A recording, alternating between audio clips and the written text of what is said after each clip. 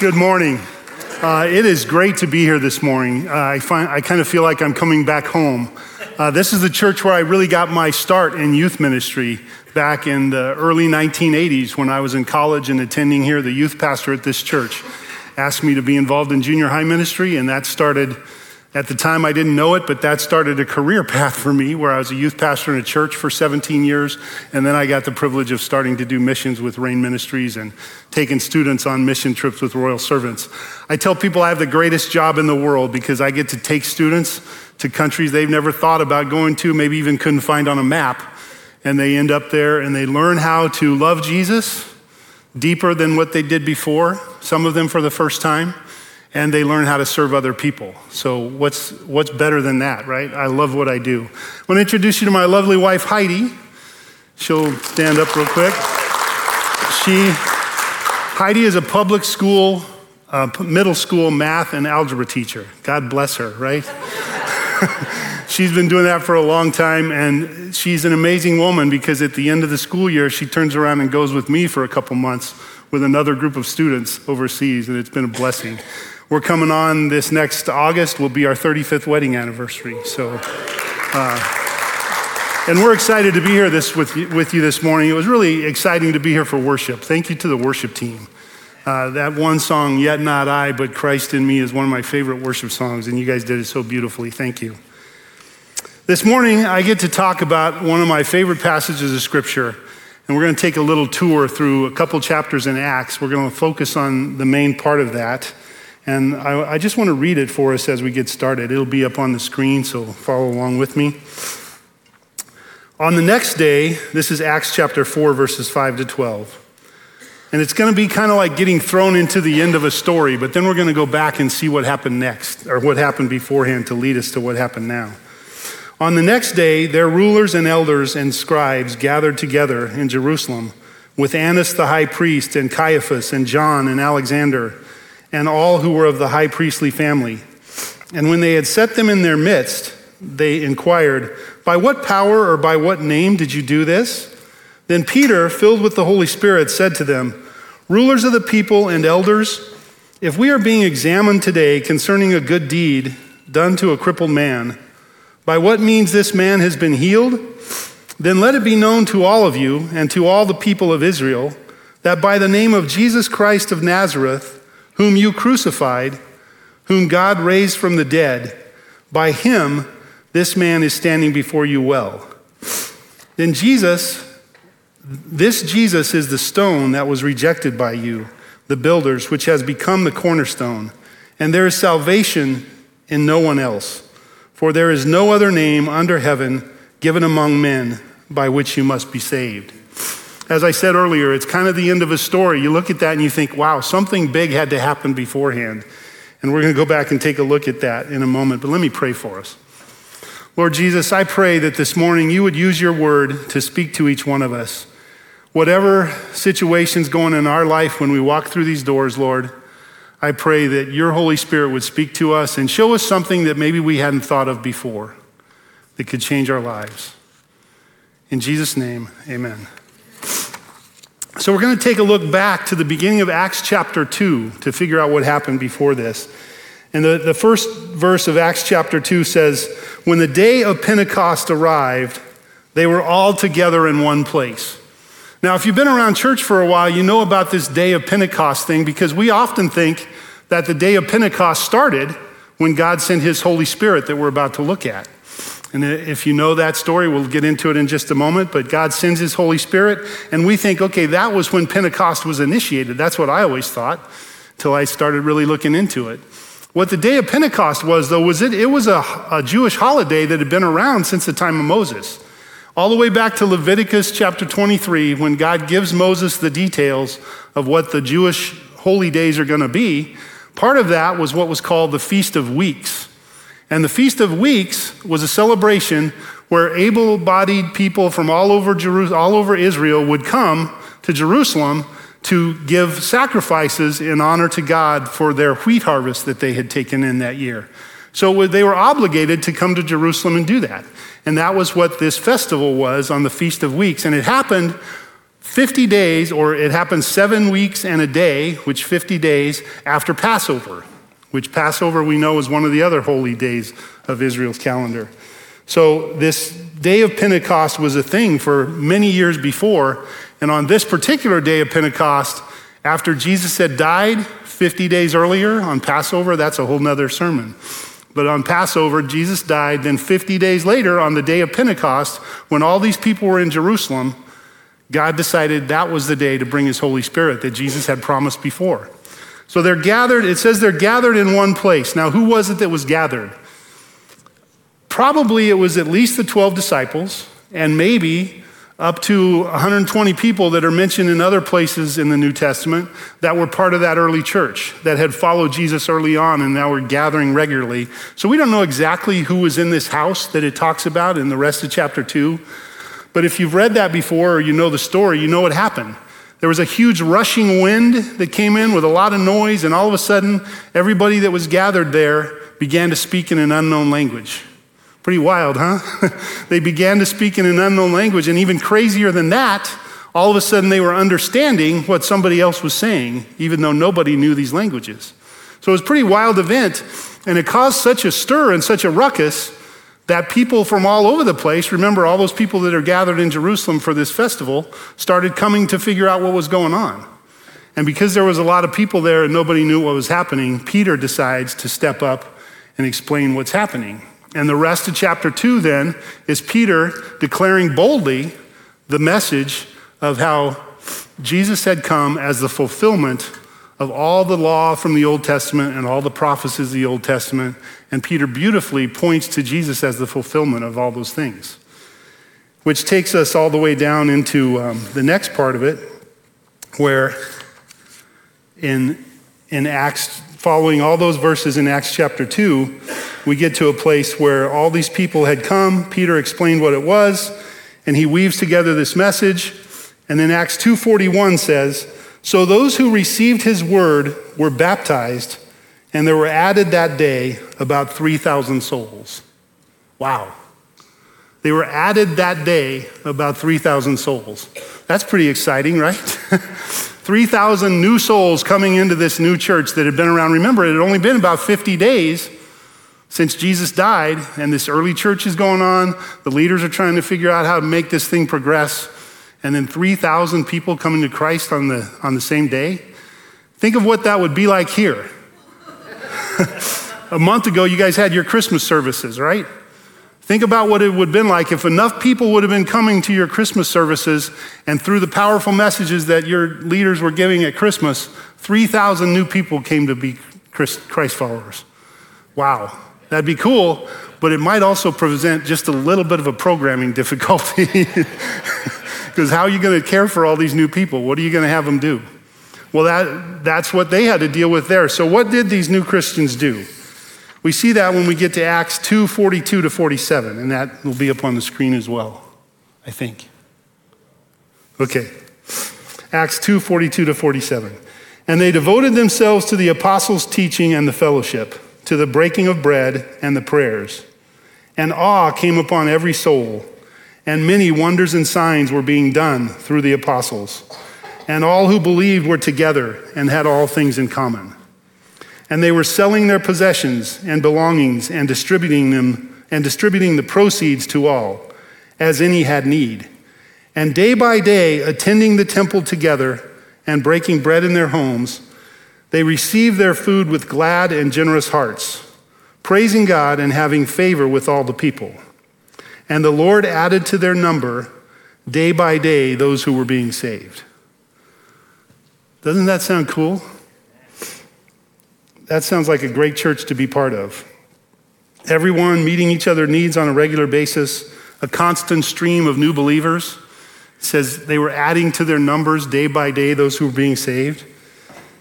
Meeting at church together and worshiping together each day. And then it even says, and getting to hang out afterwards and having great food together, right? Here in Bakersfield, that would probably mean going to DeWars together. My wife and I had the privilege last night of being here. You know, we don't live here anymore, but I grew up in Bakersfield. My wife's from Northern California, so she didn't know about DeWars until I introduced her to it. So every time we're in town, we try to go have a scoop. And so we were there last night. But can you imagine, they would have to open up even more doors in town if all these people were hanging out after the services going there. What a joyous time it must have been. And Peter and John, leaders of this church in Jerusalem, had to have been on top of the world trying to figure out what to do with all this new growth, right? And then came an event that stirred up a little trouble. And we read about that when we get to Acts chapter 3, verse 1. Now, Peter and John were going up to the temple at the hour of prayer, the 9th hour. Some other translations say at 3 o'clock in the afternoon. So why so specific? What was the deal with this 9th hour of the day? Well, the Jewish day started, historically you can see where the Jewish day started at about 6 a.m. in the morning, and then it ended at sunset. And so the 9th hour of the day would have been 3 o'clock in the afternoon. But that time had a further significance because all the way back to the time of Abraham, Isaac, and Jacob, they each started a prayer time. Abraham in the morning, Isaac in the afternoon, and Isaac in midday and Jacob in the afternoon.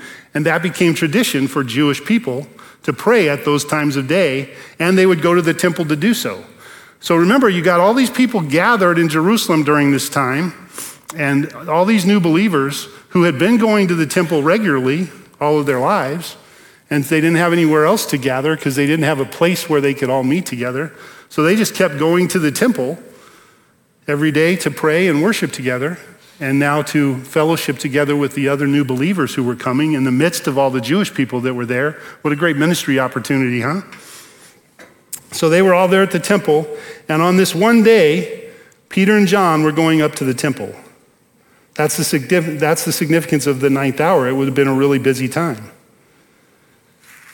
And then it says what happened on that particular day because Peter and John had an encounter that changed a bunch of lives. In Acts 3, chapter 2, and a man lame from birth was being carried, whom they laid daily at the gate of the temple that is called the Beautiful Gate, to ask alms of those entering the temple. Now, this verse brings up a couple things for us to consider. First of all, who was the lame man? Second, what was wrong with him? And then how long had he been that way? Well, the verse kind of explains those three things for us. First of all, we see that he was crippled and he couldn't walk. He had to be carried. It says that he had to be carried. And he was brought there every day so that he could beg money from the people on their way to the temple. Giving alms, he was begging money. And as people would walk into the temple, which again, it was a busy time of the day, lots of people going in and out of that temple, so it was probably a lot of foot traffic. And a lot of foot traffic in the area, in the location where this beggar was, meant this was probably a pretty good gig for him, right? Probably because the Jewish people also had this part of their religion where they were expected. It was kind of required of them to give money to the needy. And so they might feel obligated as they're walking into the temple to pray to throw a little bit of money in this guy's bucket. And so this was a great gig for him, and he had been doing it for a long time. So the question is, how long had he been doing it? Well, if we skip ahead to Acts 4:22, we find out how long he had been doing it. For the man on whom this sign of healing was performed was more than 40 years old. More than 40 years old. And it says he was being carried to the temple day after day to beg for money. Now, if you take into consideration that maybe he wasn't doing that as a little child, but even if he got to be a teenager and then started going to being carried to the temple to beg, he could have been doing this for 25 years or more. People expected to give him money, and him sitting there at the temple gate, crippled, couldn't walk for himself, he probably became part of the scenery, right? As all these people are walking in, they probably knew him. They probably knew his name. They maybe knew his story. Peter and John probably knew him when they encountered him. And you know what? I would propose that some people might get annoyed with him too. If you guys were walking in here Sunday after Sunday and right out here in front of Res Church, somebody was sitting on the ground begging, it might become a little bit annoying. I'm sure some of you would give him money and the church would figure out ways to minister to him. But sometimes that kind of thing can get on our nerves a little bit too, right? And on this day, when Peter and John encountered him, this particular beggar, this crippled beggar, he received something that he didn't ask for and he certainly didn't expect. And let's go on and read about that.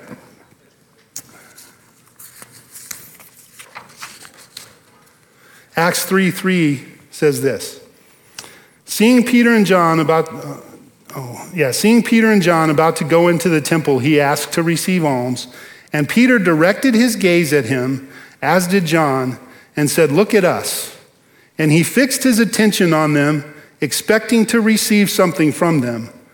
But Peter said, "I have no silver and gold, but what I do have I give to you. In the name of Jesus Christ of Nazareth, rise up and walk." And he took him by the right hand and raised him up, and immediately his feet and his ankles were made strong. And leaping up, he stood and began to walk, and entered the temple with them, walking and leaping and praising God. Now, if I was a younger man, I might demonstrate that for you, leaping up. But on this particular day, that's what happened. Now, Peter and John didn't do anything elaborate. What God did was miraculous, right? But Peter and John didn't do anything elaborate. What they did was actually kind of simple. They noticed him and they spoke to his need. They noticed him and they spoke to his need. That's powerful. I'm sure that it was significant for the people who saw it, though. Completely unexpected, right? This lame man had become part of the backdrop. He blended in, and no one would have ever imagined that he could actually be healed. They just thought it was part of the deal to encounter this guy as they're walking into the temple to pray. And then in Acts 3:9-10, we read this. All the people saw him walking and praising God and recognized him as the one who sat at the beautiful gate of the temple, asking for alms. And they were filled with wonder and amazement at what happened to him. Yeah, it was something they couldn't explain. Sure, they would be filled with wonder and amazement. Imagine if you're walking into that temple and you see this out of the corner of your eye, Peter reaching over to grab this guy, and as he starts to lift him up, he springs into the air and is running around the place screaming about how God's healed him. What would happen today? Every cell phone would be out filming, right? Lots of viral videos going online over this situation that they saw at the temple that day that no one expected.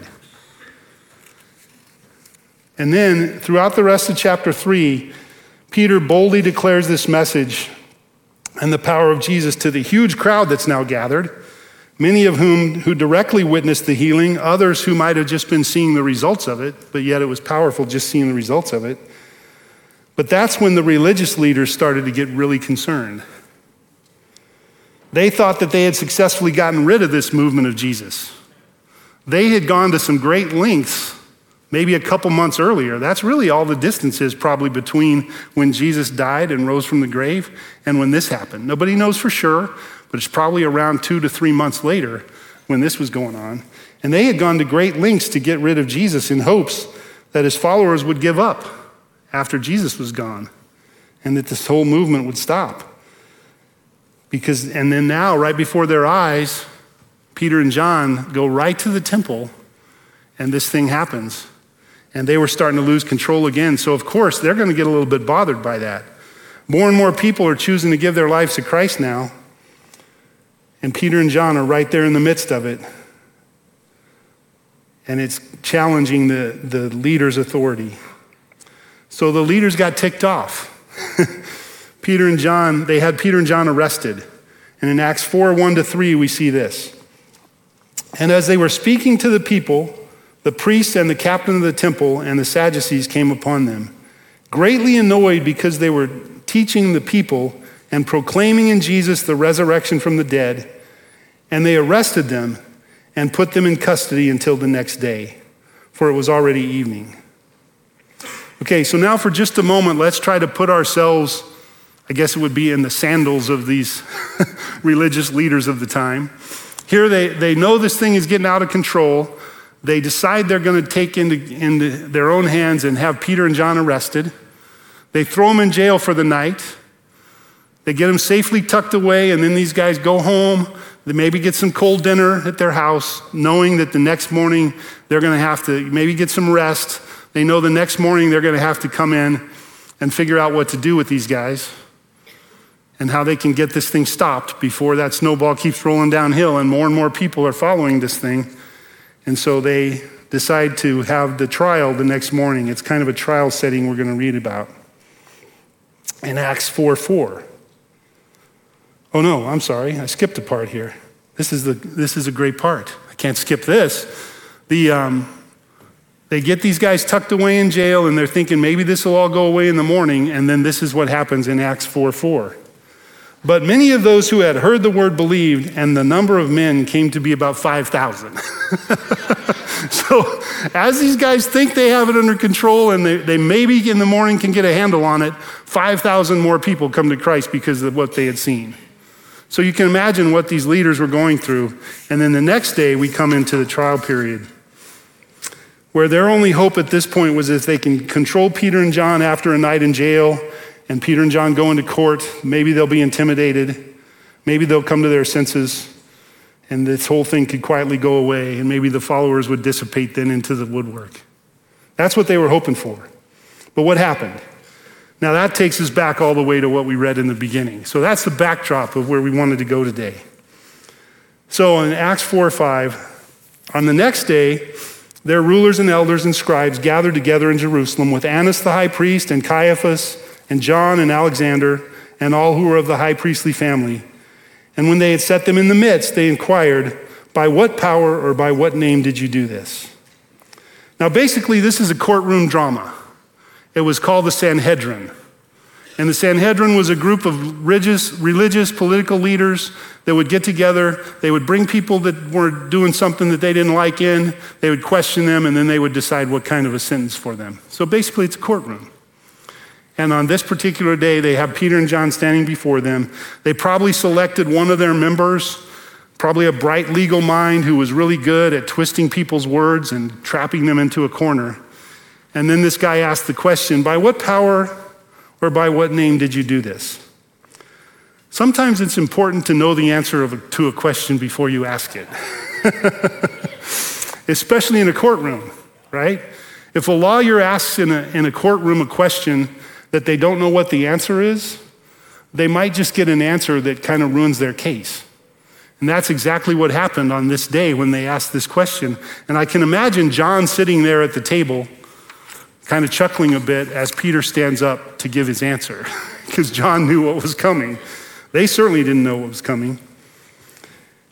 And in Acts 4:8-10, then Peter, filled with the Holy Spirit, said to them, rulers of the people and elders, if we are being examined today concerning a good deed done to a crippled man, by what means this man has been healed, then let it be known to all of you and to all of the people in Israel that by the name of Jesus Christ of Nazareth, whom you crucified, whom God raised from the dead, by him this man is standing before you well. Amen. Now that was the kind version. Peter boldly declared that in front of this courtroom, but that was really kind of a kind version of it. I think that what Peter probably really wanted to say was, what is wrong with you people? Can't you see what's going on here? Can't you see that it's bigger than you are? Can't you see that this man who was crippled for 40 years is standing before you well? And you ask me how that happened? Well, let me tell you how it happened. It happened because of Jesus Christ of Nazareth. You remember that guy that you guys had killed a couple months ago? He's the one that did it. He's the one that healed this man, right? That's kind of what I picture Peter doing. That would be more fun. But Peter was kind, because I think we have the words that Peter said. But Peter got in their face a little bit, didn't he? And he proclaimed Jesus right in front of them, and that was not the answer they wanted to hear. But it was an amazing answer, and Peter hit them right where they lived. This was going to challenge everything they were about. This could potentially destroy their standing in the community as more and more people caught on to what was really going on here. And they had nothing to say about it. Peter goes on to say in chapter 4, verse 11, and this Jesus is the stone that was rejected by you, the builders, which has become the cornerstone. And there is salvation in no one else, for there is no other name under heaven given among men by which we must be saved. Peter, the defendant in this courtroom, he ripped into the members of the Sanhedrin in a way that was a direct challenge to everything they stood for. He was telling them, look, guys, Jesus is the most important piece of everything you guys have been trying to accomplish for years. And when he showed up to fulfill it all, you missed it. And there is salvation in no one else. Jesus is the only one that can save anybody. All of your religious rules, all of your striving to follow the law, all of your concerns about whether other people follow every little piece of the law like you have put it together, none of that's going to matter anything. What matters is that Jesus came and fulfilled all that stuff, and he's our only way to salvation. Now you can see why these leaders couldn't stand for that, right? So it goes on, and it tells us how the people responded. Not how the leaders responded. We know how the leaders responded, but how the people responded. And it comes to the cool part of this that we haven't seen yet. Acts 4:13. Now when they saw the boldness of Peter and John and perceived that they were uneducated common men, they were astonished. And it says they recognized that they had been with Jesus. Amen. That's the part of this passage that I can really relate to. And I think that you can really relate to it too, because it gives people like me and you hope, right? Because we are those common, uneducated men. Even though some of us have some education behind our names, we're still, in the real world, common, uneducated, ordinary people. And Peter and John were certainly that. They were just run-of-the-mill fishermen. And yet God chose them and then used them to do this extraordinary thing with this beggar and to stand up and proclaim who it was that actually did it through them in a way that challenged everything. It really turned everything upside down. But the people, it says the people perceived that they were uneducated, common men. And that word perception is important, and I have to ask the question, what do people in today's world perceive about us as Christians? It's kind of scary when you think about that because the world doesn't promote a very good perception of us, right? Nowadays, as evangelical Christians, we've now become a voting bloc, right? And as a voting bloc, people have labeled us as being bigoted or judgmental or out of touch, all kinds of other negative things that you've probably heard them say about us. And it's up to us to figure out how to change that perception as we live next door to our neighbors and as we work with the people we work with, as we go to school with people that we go to school with. It's up to us to show them what common, ordinary people who care about Jesus and care about others are like. And that can change that perception one at a time. I know my wife for years has had a teacher friend of hers. She's heard talk about things that are in the news or whatever, and she's heard them mention things about Christians. And then when somebody figures out, wait, we're talking about Heidi, that's not really her, but yet that's what I think Christians are. So we need to change that perception, don't we? So what was it about Peter and John that changed that perception of people? It says the people were astonished. Now I'm going to give you a little Greek lesson here. If we could have our Greek word up there. Astonished. The Greek word here, Vance will appreciate this. I'm using a Greek word, right? Vance and I go way back, so I can say that. Astonished is the word thaumazo, and it means to wonder, to marvel, or to admire. And it had with us the idea that, it led you to more. Not only was it something that was amazing, but it caused you to wonder more about what it was. It'd be an example of if you're up in the mountains and you're looking up at the night sky and you see all the stars up there. Heidi and I a couple years ago had the privilege of taking a vacation to Sedona, Arizona. And we're out there in the middle of the desert and you can actually see the Milky Way. It was amazing Because where we live in Southern California, you don't really get to see that much. We don't even get to see the stars, right? But you're looking up at the sky and you think, man, that is beautiful. It's amazing. But then the next thought that comes into your head is, there's got to be more. Where did that come from? Who put it there? What's that all about? Well, that's the idea of being astonished. So the people, in their perception that these guys, Peter and John, were common, ordinary people that had done this extraordinary thing and then were able to stand up and proclaim it as Jesus having worked through them in a powerful way, that not only was something special, but it astonished the people, it says, because they figured out that Peter and John were just these common, everyday people.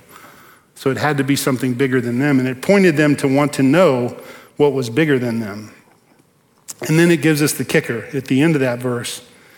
It says, the people recognized that they, Peter and John, had been with Jesus. That's awesome. Now, Peter and John had the privilege of being with Jesus personally, right? They got to hang out with him in the flesh. We don't get to do that, but we certainly get to be with Jesus. Jesus actually, it reminds us of, in the book of James, in James chapter 4:8, it says, draw near to Jesus and he'll draw near to you.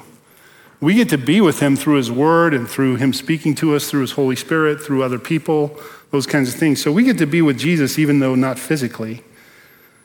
But because Peter and John had been with Jesus, they were now able to confidently and boldly talk about who Jesus was. And in that situation, it got them in a little trouble with the political and religious elite. That even sounds a little familiar to today's world, doesn't it? But the common people, they loved it. And it caused more and more of them to follow Jesus. So what's the bottom line for us? I think these verses are telling us 5 things that we need to consider for our lives. And we're going to frame these in your theme, which is go. I think it's telling us to go and be with Jesus. Now, being with Jesus means something different for each one of us today. Some of you might be here and you're thinking through all this talk about Jesus that maybe I don't really understand who Jesus is first and foremost in my life. I want to know, I want to hear more, but I don't really know for sure if I've ever asked Jesus to be my Savior. Maybe that's your step towards being with Jesus. Maybe for some of the rest of us, being with Jesus is figuring out a way that we can actually read his word and maybe pray more. You know, those sound like Sunday school answers, we call them. But the reason they're Sunday school answers is they're really good answers. That's how we grow closer to Jesus, right? Is we look at his word, we apply it to our lives, we get other people around us that can help us with that. We communicate with him by talking with him about everything. Not just about our food before we eat, but about everything. So maybe that's you today and you need to take that one step closer to Jesus and be with him in a different way. I think the second thing it's telling us to do is to be ordinary. What? You said be ordinary. I'm supposed to hear aspirational things when I go to church, right? What'd you learn today in church? Oh, the pastor told me to be ordinary. That's not much fun. We're supposed to be warriors, right? We're supposed to be kingdom makers. We're supposed to be all that you can be, all that stuff. And yet I'm telling you to be ordinary. Well, all those other things are important and they're in the word. But you know what? If we're not being ordinary people that others can relate to, none of those other things make sense. So I think these verses are calling us to be ordinary people that others can relate to, that we love Jesus, but we still have all that stuff going on in our lives that cause us to not have it all together. But we're able to figure that out and figure out how to make a difference in other people's lives by being ordinary. Third thing I think this is saying to us is to pray for God to lead us to people who need him. And then do exactly what Peter and John did, to notice them and to speak to their need. To notice them and to speak to their need. Fourth thing is that we're needing to go and trust that God will use us to do extraordinary things. Now, this progression I just talked about 1 through 4, there's one more that we'll get to in a moment. But this progression is something that I get to see all the time when I take students on mission trips. We have these students come with us, and they sometimes don't know much about their faith. They sat in a church or a Christian school somewhere and heard a presentation from someone like me telling them, encouraging them to think about going on a mission trip, jump-starting their faith by seeing how God wants to use them, and they have the courage to pursue that, and then they come on one of our trips, and through the course of that, they learn what it means to be with Jesus. And because they're living with a group of 25, 30 other students, they learn what it means to be ordinary. And they learn what it means to get on each other's nerves and that kind of stuff sometimes. And they have a great summer. They see for the first time that God really wants to use them in a powerful way. I think of this girl, Kayla mentioned earlier that we had the opportunity to be with her on our team that last summer, and we were in Eastern Europe. We had a young girl named Kylie on our team. 13-year-old girl, youngest girl on the team. And she was an amazing girl, but when she came to us, she was a little bit afraid of her own shadow. And yet she started growing in her relationship with Christ. She started having a great time with the team. She started having a great time during training camp, learning more and more about herself, learning more and more about Jesus, learning how to talk to people about Jesus in a normal, ordinary way. And then we made it to Eastern Europe, and about the third day we were there, we'd gone out for ministry every day, and ministry in some of those cases looks like just walking up to people and starting conversations and trying to lead that conversation into a bit of a spiritual conversation so you can talk to somebody about your faith. And of course, just like you would be, the students are really scared to do that. But Kylie kind of embraced that and really wanted to do that, was praying hard to do that, but the whole team was discouraged because they didn't see a lot of results. And we kept telling them, look, doesn't matter whether there's results or not. It's your job just to share your faith. God will take care of the results. And a few days into it, the team's getting really discouraged. And young Kylie, she actually comes and asks me after one evening we were doing this street ministry performance drama thing just to draw a crowd and then afterwards talking to people. We were almost done. And Kylie says to me, Jeff, there's a lady sitting over there by herself. Can I take one of the other students and go talk to her? I'm not sure if she saw our performance or not. I said, yeah, Kylie, go ahead.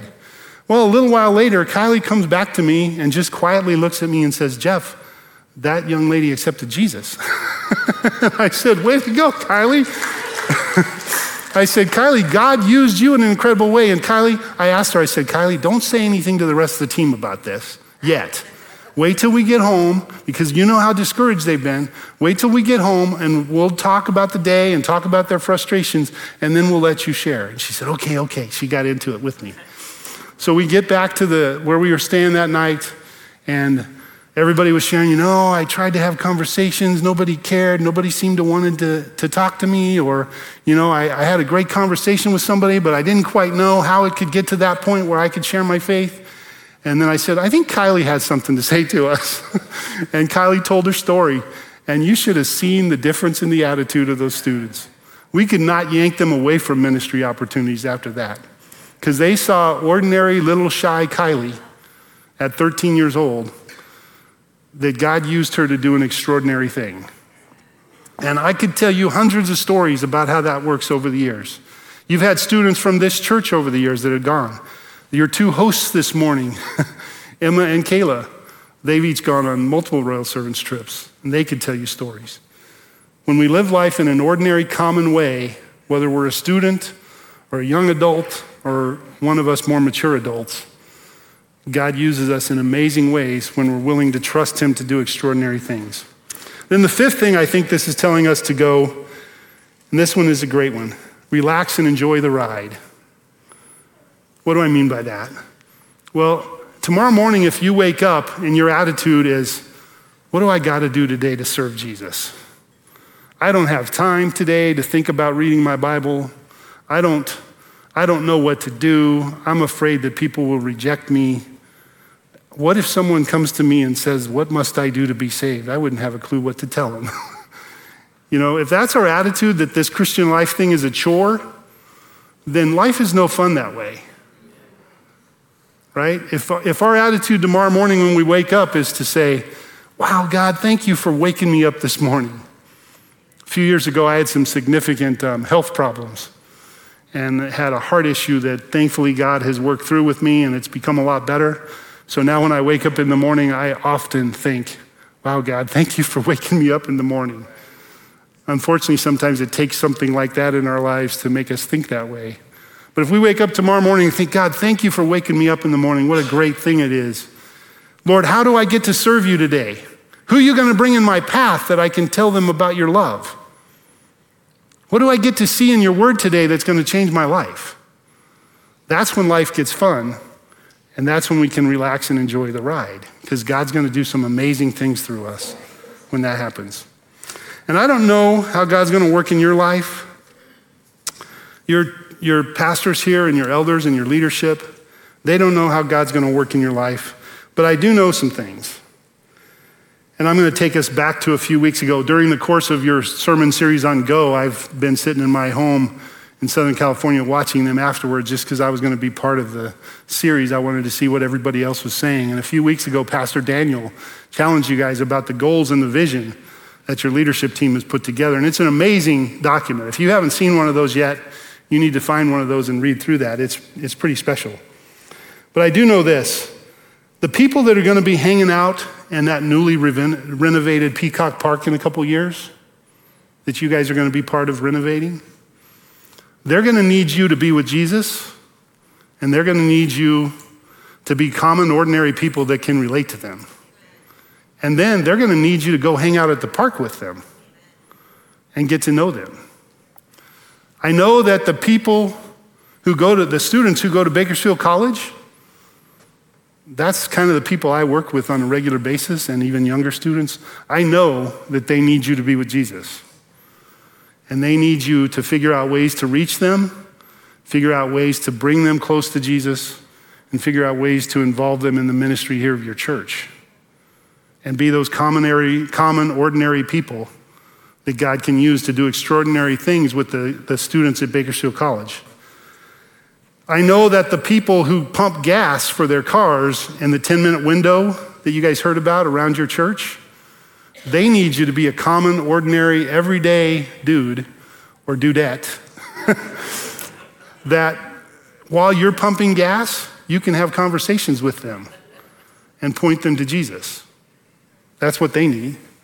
This one's a little more personal for me. I know that the people who have kids that live down the street from you, that play with your kids, that go to school with your kids, that play sports with, they dance in dance teams with, I know that those kids and their parents need you to be with Jesus.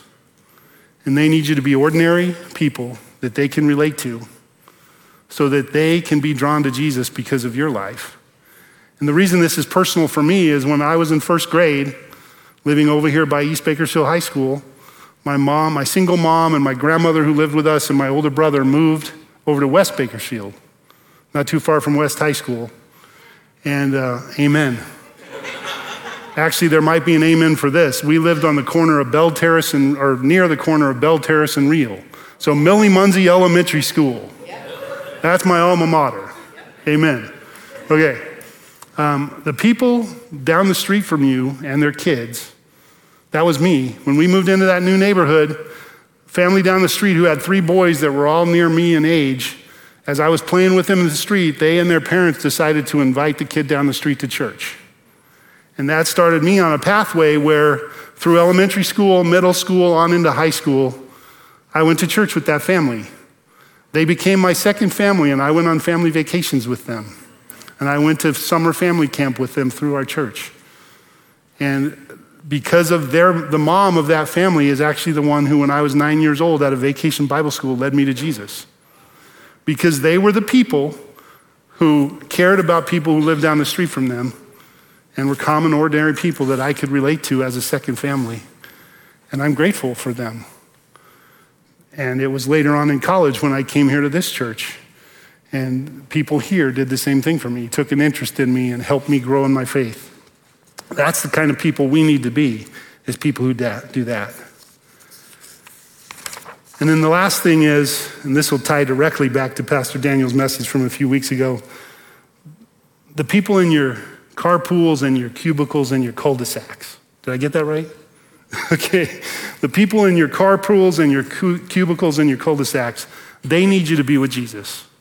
And they need you to be common, ordinary people. just like Peter and John were, expecting that God will use you to do extraordinary things. Why? Because you've been with Jesus.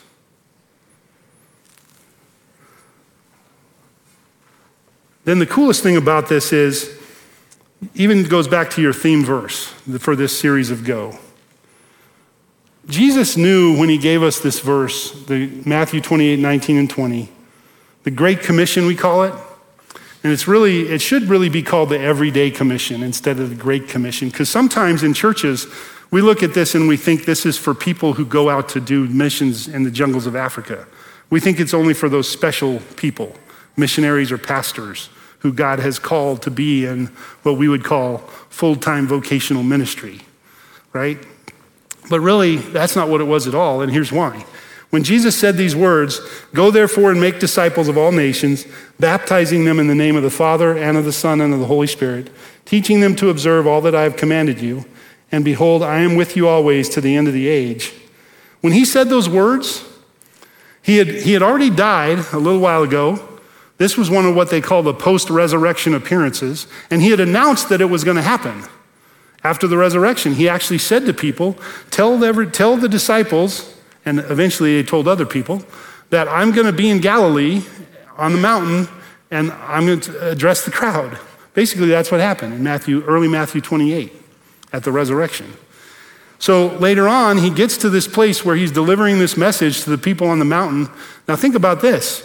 This had been a few weeks since he had died, and now all of a sudden, publicly announced that he's going to be there and talk to people. The crowd probably got pretty big. This is the dead guy who is now alive that's going to speak? I want to go check this out. What does he have to say, right? That's probably the attitude. So there might have been a lot of people on this mountain when he gave these words. And he said, "Go therefore." Now, Jesus knew that these people that he was speaking to were not going to go on a boat the next morning to Africa to become a missionary. He knew that they were not going to get on a plane and go to the jungles of South America. Jesus knew that they were going to go back to their business, back to their home, back to their family, back to their school, back to their neighborhood. And he was telling them basically, as you are going about all that stuff, go make disciples, point people closer to Jesus. That's what he said. He called all of us every day to be doing that. But then the coolest part about it all is he gave us a promise. He says, "I am with you always to the end of the age." I am with you always to the end of the age.